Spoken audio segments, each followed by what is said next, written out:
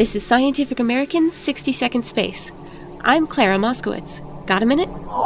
High on a Chilean mountaintop, scientists have broken ground on what will be the world's largest telescope. Called the European Extremely Large Telescope, or EELT, the observatory may even be sensitive enough to spot signs of extraterrestrial life on alien planets, if there is any, of course. The EELT's gigantic 39-meter-wide primary mirror will capture 15 times more light than any existing optical telescope, and its images should be 16 times sharper than the Hubble Space Telescope's.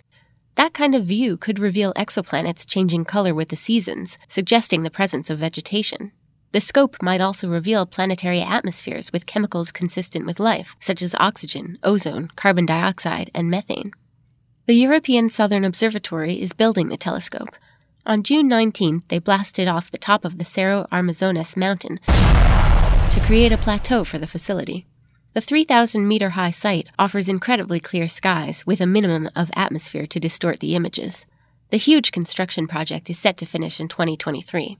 Then, just maybe, we'll catch a glimpse of the activities of any cosmic neighbors. Thanks for the minute. For Scientific American's 60-Second Space, I'm Clara Moskowitz.